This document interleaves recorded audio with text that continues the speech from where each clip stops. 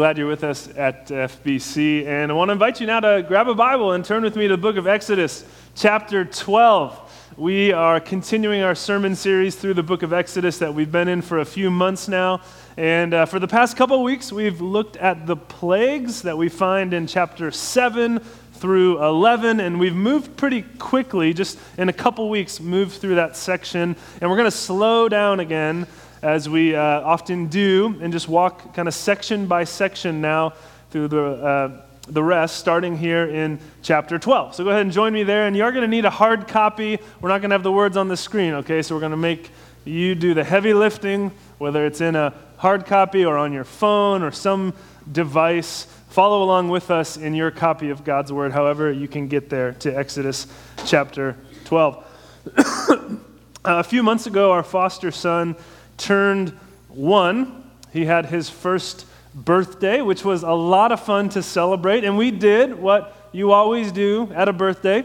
We had a birthday party with friends and family. We all got together, and we had cake, and we had candles, and we had singing and celebration. We did all the things you normally do. We sang happy birthday, and this was his first time going through a birthday party, right? He just turned 1 year old, and so I remember looking at him in his high chair as we're all up close, gathered around him with a candle lit, and we're singing, and his eyes are huge. He's looking around like, what in the world is going on here? Like, what is this strange tribal ritual initiation that these people are putting me through? He was confused. For us, it was just normal, right? That's one of our traditions, one of our rituals, something that we do. But for him, it was new and confusing. And it got me thinking about our traditions, right? We all have them.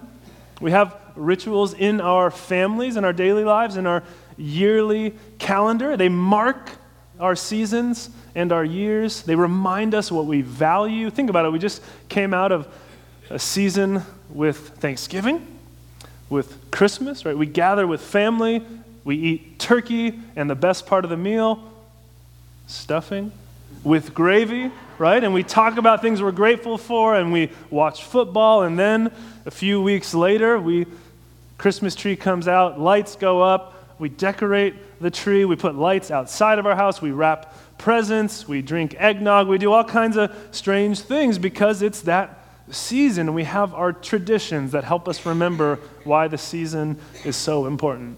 It's interesting because sometimes we think about tradition or ritual as something that is in the past, something that ancient people did, right? And we're modern folk, and so we don't get caught up in tradition and ritual as much. It's all very strange, but in actuality, we do.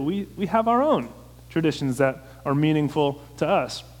It's important to remember as we look in Exodus chapter 12, because often we'll look at the Bible and we'll see these feasts and these festivals and traditions and special meals with special meaning and detailed instructions on how things are to be observed, and it seems a little foreign to us. It seems a little strange. But again, it's helpful to remember we do the same thing still today. We're going to look at, though, one of the most significant traditions or rituals, special meals in the whole Bible, and that's the time of Passover. In Exodus 12, we see the institution of the first Passover. We see the events and the tradition that came out of it and why it's so important still for us today. Would you pray with me as we begin to jump into the text?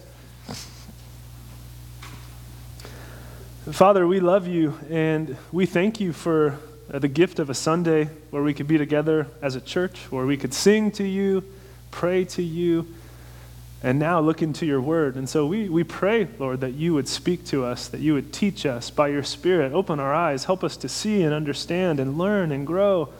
And would you convict us, challenge us, encourage us, comfort us, change us. Lord, do your work in us through your word. Amen. Well, briefly, remember where we've been, right? We're walking through the book of Exodus. God in Exodus has promised to rescue his people who are in slavery in Egypt, living bitter, harsh lives under the rule of Pharaoh. God has said, I will rescue you and lead you out of Egypt. But so far, Pharaoh hasn't listened.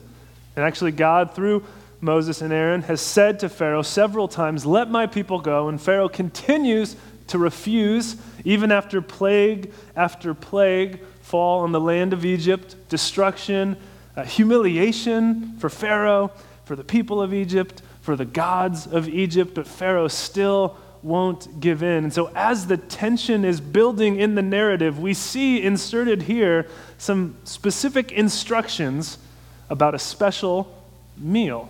Okay, look at it in chapter 12, verse 1.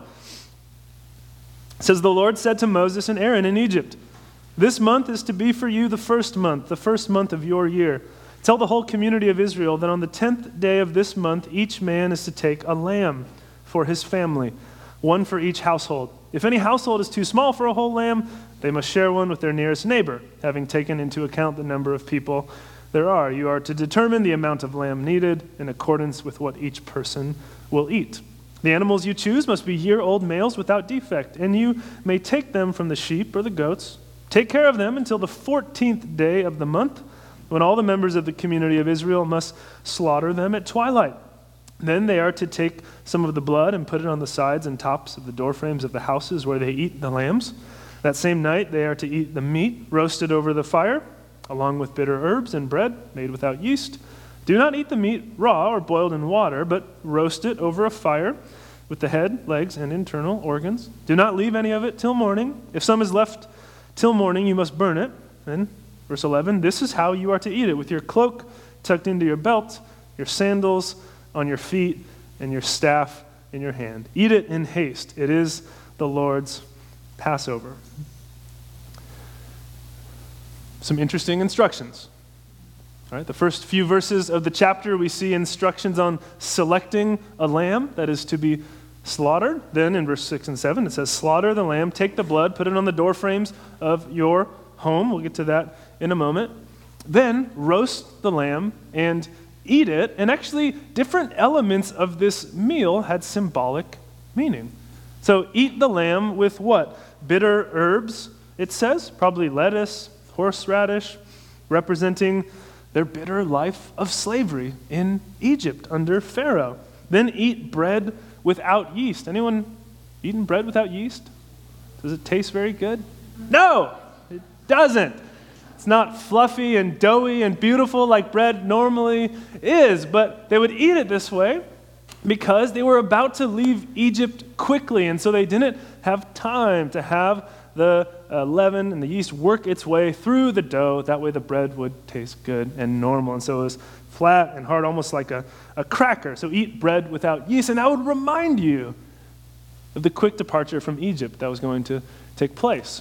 And then it also says, eat, in verse 11, look, eat this meal with your cloak tucked in and your sandals on and staff into your hand. So in other words, like basically you're standing up and you're ready to move, ready to run. Like if you tuck your cloak into your belt in the ancient world, that means you're about to run, you're about to do something active. You're not like lounging on your couch, eating lasagna, watching Netflix. Okay, this is like you're about to go somewhere. So have your staff in your hand, sandals on your feet, ready to go. So interesting symbolic meaning with each of these elements of the meal, but maybe we're still wondering, what's the deal with the blood? Like killing the animal, okay, you're going to eat the lamb, but then the blood out on the doorpost and outside, what's that all about? Look at verse 12. "On that same night, I will pass through Egypt and strike down every firstborn of both people and animals, and I will bring judgment on all the gods of Egypt. I am the Lord. The blood will be a sign for you on the houses where you are, and when I see the blood, I will pass over you. No destructive plague will touch you when I strike Egypt." So here's the final plague. It was talked about in chapter 11. Now it's returned to here in chapter 12, this final plague, the most severe plague, the death of the firstborn in each home. However, for the Hebrews, those who would place the blood of the lamb on the doorposts of their home, they would be passed over. They would be spared. They would be safe, rescued from this plague. So God gives this command to Moses and Aaron what the people are to do, and then Moses and Aaron take the word of God to the people. Okay, look at verse 21. It says, then Moses summoned all the elders of Israel and said to them, again, he's relaying the message, go at once, select the animals for your families, slaughter the Passover lamb. Take a bunch of hyssop, dip it in the blood in the basin, put some of the blood on the top and on both sides of the doorframe. None of you shall go out of the door of your house until morning. When the Lord goes through the land to strike down the Egyptians, he will see the blood on the top and sides of the doorframe and will pass over that doorway. And he will not permit the destroyer to enter your houses and strike you down. So these are the events of the first Passover. This is where this tradition of Passover came from, and it immediately raises some significant questions for us today. Because as we look at Passover, we see two things quite clearly. We see judgment.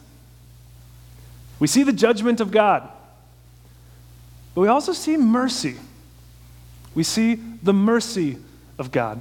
But it's the first of those two, the judgment piece, that is most difficult for us today. The judgment of God is where we get hung up. I mean, God striking down the firstborn in each Egyptian home. I mean, can we admit how jarring that is? Can we admit how difficult that might be for us to wrap our heads around, especially for modern people? That offends us, our modern sensibilities. And so I don't want to take this lightly or assume that this doesn't raise questions for us. It does, and that's understandable. We have to take some time to think through this. How do we make sense of the judgment of God in light of everything else we know about God, his mercy, his love? How do we make sense of texts like this? First, let's consider a few things. First, this is a picture of Judgment Day, and Judgment Day coming early here in Egypt. Okay, the Old Testament and the New Testament points forward to a day of the Lord, points forward to a time where God will hold sin and sinners accountable, where God will condemn and judge evil and evil doers. We see in the scriptures that sin, rebellion against God brings about death, brings consequences before a holy and righteous God. And so what we see here is that judgment day to come basically happening in advance for the land of Egypt. On this one night, judgment falling upon the households. And on the firstborn, that was a symbolic meaning, right? The firstborn was the one who represented the family most, the hopes of the family, the future of the family was placed on the firstborn. So God's bringing judgment upon the households of Egypt. And that's hard for us to think about. Judgment here in Exodus 12, judgment, condemnation, hell in a general sense is difficult. Many people will look at that truth and say, I'm out. Like, because of that, I don't know if I can follow Jesus. I don't know if I can take the Bible seriously today. Most famously, actually, Aaron Rodgers. You guys know Aaron Rodgers? 49ers just beat down the Packers. But recently, Aaron grew up in a Christian home, and there's been some articles coming out about his kind of crisis of faith and how he's wrestled with this particular issue, hell, judgment, condemnation, and says, I don't think I can believe in God like that. So this is a very real concern for many people. A couple things whenever this topic comes up I think we have to understand. And the first is that there's really no way around it in Scripture. As much as we maybe would want to avoid it or ignore it or pretend that it's not really there or not really talked about very often, we can't get around it. It's there. We see it in the Old Testament. We see it in the Psalms. We see it in the teachings of Jesus in the Gospels. We see it in the New Testament letters. Judgment, condemnation, sin, it's real. There are consequences for it. And so the gospel and the message of the Bible doesn't make sense if we just remove that piece. We say, you know what? Judgment isn't real. Condemnation isn't real. Sin isn't really that big of a deal. God's really not that mad about sin. Really doesn't bother him that much. If we remove all of that, then the good news of the gospel doesn't really make sense. The death of Christ doesn't make sense. Would seem unnecessary. If it's, hey, it's not a big deal and God loves you anyways, don't worry about anything we say, we lose the heart of the gospel. It doesn't make sense. So there's no way around it. The second thing I would say is that the message of God's judgment is good news. It's good news. Sometimes we will say, a God of love wouldn't condemn. A God of love wouldn't judge. But I would argue that that's not true. Think about it. When you love someone, and that person or thing is damaged, harmed, attacked, abused, taken advantage of, if you love that person, what's your response? Is it indifference? Is it no big deal? Is it I'm unfazed? Is it I'm not really going to worry about that? No, it's deep pain, frustration, anger, desire for justice, right? If you love them. So lack of judgment, a God that doesn't care about justice or dealing with sin in the world, I would argue is not really a God of love. Wouldn't it be loving for us to turn a blind eye to sin, to look at those who've been victimized or abused or hurt in our lives, the people that we love, if they've been through that, we long for justice. We long for God to do something about that, for God to hold sin and sinners accountable, for God to hold evil and evildoers accountable. So this is good news.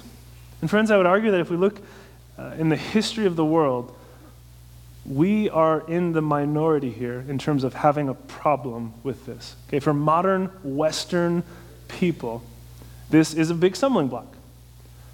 In the history of the world, I don't believe it has been that way. Maybe difficult for people to wrap their heads around somewhat, but in different cultures throughout history, and even today, many people will say, yeah, we long for justice. We long for God to make things right. In fact, that's a great comfort that, you know what, we don't have to take things into our own hands. We don't have to get violent. We don't have to meet evil with evil because we can trust, you know, God's going to sort this out one day. God is the judge of all the earth. He will do what is right, and we can trust in him. And so I'd argue that the judgment of God, as difficult as it might be for us to wrap our heads around, is good news. We also see, though, in the Passover, not just judgment, not just condemnation. We see mercy, don't we? We see mercy. We see a way of salvation, the blood of a lamb on the doorpost of a home. And the principle of substitution is clear. Tim Keller put it this way, and it's a rather grim reality, but he says, on that night in Egypt, in every home, there was either a dead son or a dead lamb. Either your sons, the household, will face judgment, or this lamb will die, and you will be protected, and you will be spared. There will be mercy for you and your household. There's a way of salvation, a way of mercy that God provides, but only one way, right? One option, the blood of a lamb on the home. That's the way.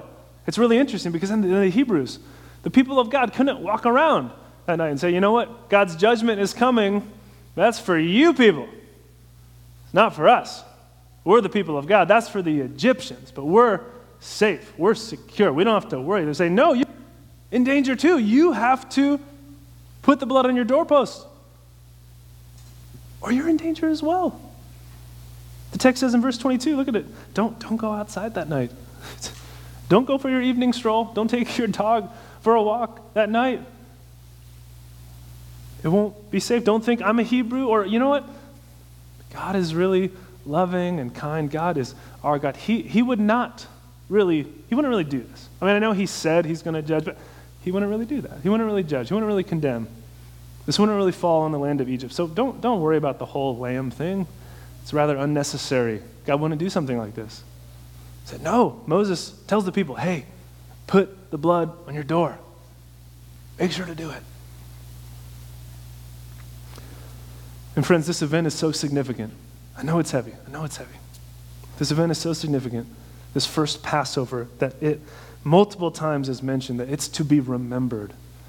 It's to be celebrated by the people, this act of deliverance. It's really seen for the people in the Old Testament as the defining moment of their identity as the people of God, the defining moment of redemption for them.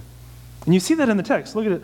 In verse 1, we see, hey, this is to be like the first month of your year. Like your calendar is going to start now. That's how momentous this event was. And then look at verse 14. Really clearly, this is the day you're to commemorate. For generations to come, you shall celebrate it as a festival to the Lord, a lasting ordinance. For 7 days you are to eat bread made without yeast. On the first day, remove the yeast from your houses, for whoever eats anything with yeast in it from the first day through the seventh must be cut off from Israel. On the first day, hold a sacred assembly, and another on the seventh day. Do not work at all on those days except to prepare food for everyone to eat. This is all you may do. And then verse 17, we see a lot of talk about yeast here, okay? God is very frustrated with yeast, we're going to see, okay? Doesn't like yeast at all. And we're going to see, connected to Passover is this feast of unleavened bread, bread without yeast, okay? Look how it continues. Celebrate the festival of unleavened bread, because it was on this very day that I brought your divisions out of Egypt. Celebrate this day as a lasting ordinance for the generations to come. In the first month you're to eat bread made without yeast, from the evening of the 14th day until the evening of the 21st day. For 7 days, no yeast is to be found in your houses. And anyone, whether foreigner or native born, who eats anything with yeast in it must be cut off from the community of Israel. Eat nothing made with yeast. Wherever you live, you must eat unleavened bread. Again, God is anti-yeast. He's very serious about it. But notice there's a purpose for this, right? The unleavened bread, as we spoke of, along with the bitter herbs, along with the lamb, this Passover meal was to remind the people of something important. It was to remind them of their departure from Egypt. They left quickly. They were about to leave quickly. And so as they ate the unleavened bread, it would remind them of that year after year, generation after generation. Look at similar instructions, okay, in verse 24. Obey these instructions as what? A lasting ordinance for you and your descendants. When you enter the land that the Lord will give you as he promised, observe this ceremony. When your children ask you, what does this ceremony mean to you?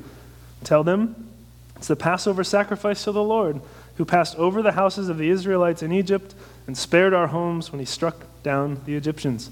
Then the people bowed down and worshipped, and the Israelites did just what the Lord commanded Moses and Aaron. So what do you see repeated? A lasting ordinance.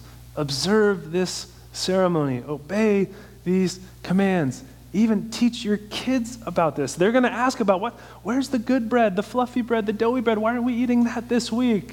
Why are we eating bitter herbs? I don't like vegetables. Get it out of here. Why are we eating the lamb? When they ask that, tell them. Here's why. Here's what this meal is about. Here's what this means for our people, what our God has done for us. These verses remind us that we're a forgetful people, aren't we? Still today. I mean, can you remember what you had to eat 2 nights ago for dinner? We forget. That's why even today it's important for us to have these rhythms, these rituals, these traditions daily, spending time with the Lord, weekly gathering for worship and looking to the Word, monthly, yearly, having these things that remind us of what is true because we forget. And God knows this. And that's why he says this to the people. Hey, you're going out of Egypt, okay? We are leaving Egypt. You're going to the promised land. You're going to worship me freely. Things are going to be good. But when you get there, I don't want you to forget where you came from. I don't want you to forget what I've done for you, how I've rescued you and saved you and been good to you. So remember. And he uses this feast, this tradition, as a way to do that. So like we talked about to start this morning, we all have our traditions and rituals, right? We sing happy birthday. We celebrate Thanksgiving, Christmas, 4th of July. You could look to the Old Testament and say, you know what? Tradition is so important. Why aren't we doing what God told us to do here in Exodus? God said, eat the Passover meal as a celebration for generations to come. Eat the lamb and the bitter herbs and the unleavened bread. Why aren't we doing that? I mean, do we take the Bible seriously or not? If we take the Bible seriously, it tells us to do it, so we should do it, right? Why aren't we celebrating Passover?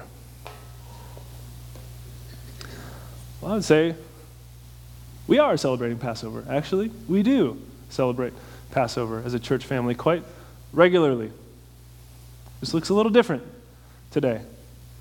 And in order to understand that change, we have to look to the New Testament. We have to look at the life of Jesus.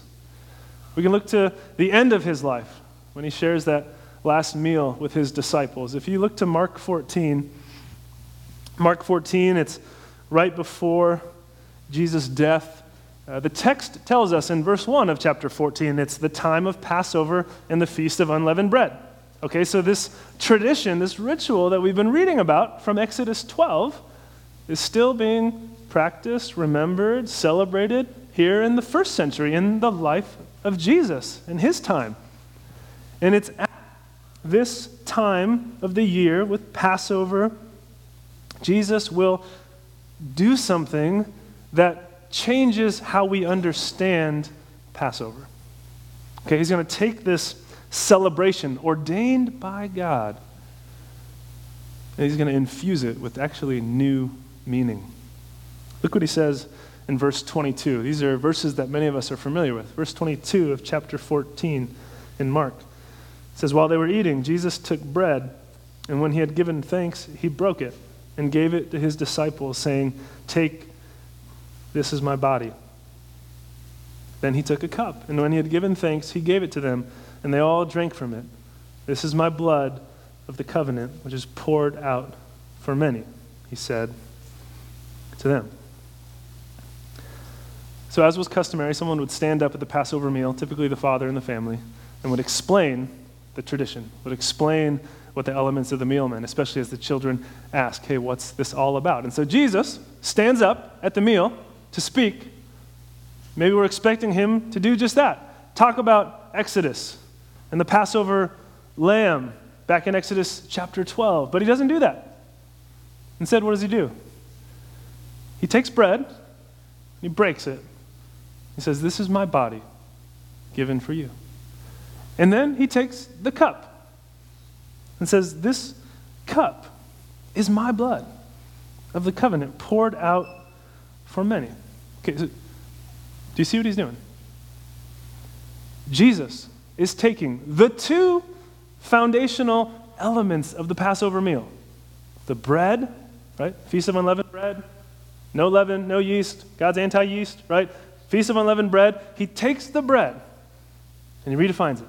He says, no longer is the bread going to point you back to Exodus 12 and point you back to redemption in Egypt. As important as that was, we can remember that and celebrate that. But now, in an even greater way, the bread of this festival points to me, my body, broken for you. And then he takes the other key element of the Passover meal, the blood, that the people of Israel would remember, blood on the doorpost, central to the Passover celebration. Is the blood no longer pointing back to the blood on the doorpost, protecting the homes in Exodus chapter 12. Now, this is my blood poured out for many. This is the blood of the new covenant. He's redefining the Passover meal, saying something even greater is here. A greater Passover, a new Passover is now being celebrated in me, in my life and death and resurrection. Do you see the connection? And this isn't like, hear me, this isn't like crazy Bible guy connection, like guy in his basement on YouTube with like smoke filling the room, like looking at all these Bible numbers and like, look at these crazy connections. There's 12 disciples. And did you know there's 12 teams in the Pac-12 football conference? So the Pac-12 is God's favorite football team. How did you not see that connection? Look at it. It's right there. This isn't crazy Bible guy on YouTube. This is like really on the surface, the bread and the blood of Passover, the bread and the blood, the Last Supper, Jesus clearly saying that's what this is all about.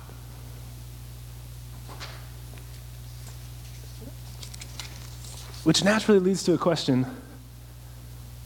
Who in the world does Jesus think he is?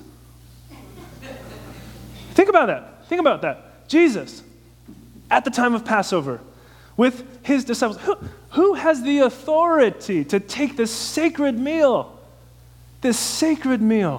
ordained by God, remembered for generations. I mean, the defining moment in history for the people, the defining moment of their redemption. Exodus chapter 12, Jesus takes it and redefines it. It says, actually, this was just preparing you for me. As important as that was just a precursor to me and what I'm doing. Can you imagine? Who does Jesus think he is? Who would have the authority to do this? Imagine someone comes to Thanksgiving this year at your house. Says, hey, the first Thanksgiving, that was great. Turkey, stuffing, Pilgrims, America, great. Glad we're doing this whole celebration. Okay, but really, what Thanksgiving is all about is me and my life and what I've come to do. You'd say, excuse me, get out and leave the stuffing, okay? Get out of here. Or someone would go to 4th of July and say, the fireworks and the celebration, isn't it great? And that first Independence Day, wasn't it special for our nation? But what that really was pointing you to, an even greater freedom for our land has come through me. Say, what? Who in the world do you think you are? And so for the Jews, only God himself could make such a change. Only God himself could say something this drastic. And that's exactly what Jesus does. It says an even greater redemption has come. The people were rescued from slavery and bondage under Pharaoh in Egypt. Now, through me, you can be rescued from slavery and bondage to sin and death. The blood of a lamb protected you from that one night of judgment in the land of Egypt, but now my blood will protect all who believe in me and trust in me from judgment to come and can provide eternal life. So the gospel tells us a new Passover is here. John chapter 1, John looks at Jesus and says what? Behold, the Lamb of God who takes away the sin of the world. Behold, the Lamb of God. And friends, the good news of the gospel is that Jesus is our substitute. Jesus died. Broken body, shed blood for you and for me, that we might be forgiven of our sins, redeemed from death, restored, reconciled to relationship with God the Father, who loves us, who loves us. So the question then is, will we trust in Jesus and have the blood of the Lamb on the doorpost of our home, of our heart, through faith? So friends, why don't we celebrate Passover? Well, again, we do. We do every time we celebrate communion as a church family. So we come to the table, we take what? The elements, the bread and the cup, representing Jesus' broken body and his shed blood for us. We do what Jesus told us to do. He said, do this in remembrance of me. So this is what Exodus 12 really was pointing you forward to. This is what the message of the gospel is really all about. My work, my life, and my resurrection, and this new life that you now have in me. And so, friends, we're about to come to the table and celebrate this greater Passover in Christ and take the elements. The music's going to play. The elements are gluten-free, so no need to worry there. We'll have 2 stations up here, and just invite you to come as you are ready. And we practice an open table here at FBC, which simply means even if you're visiting, if you have another home church, if you are from out of town, we still invite you to participate with us. If you've put your faith in Jesus as Lord and Savior, we invite you to come forward and celebrate Jesus with us. Would you pray with me?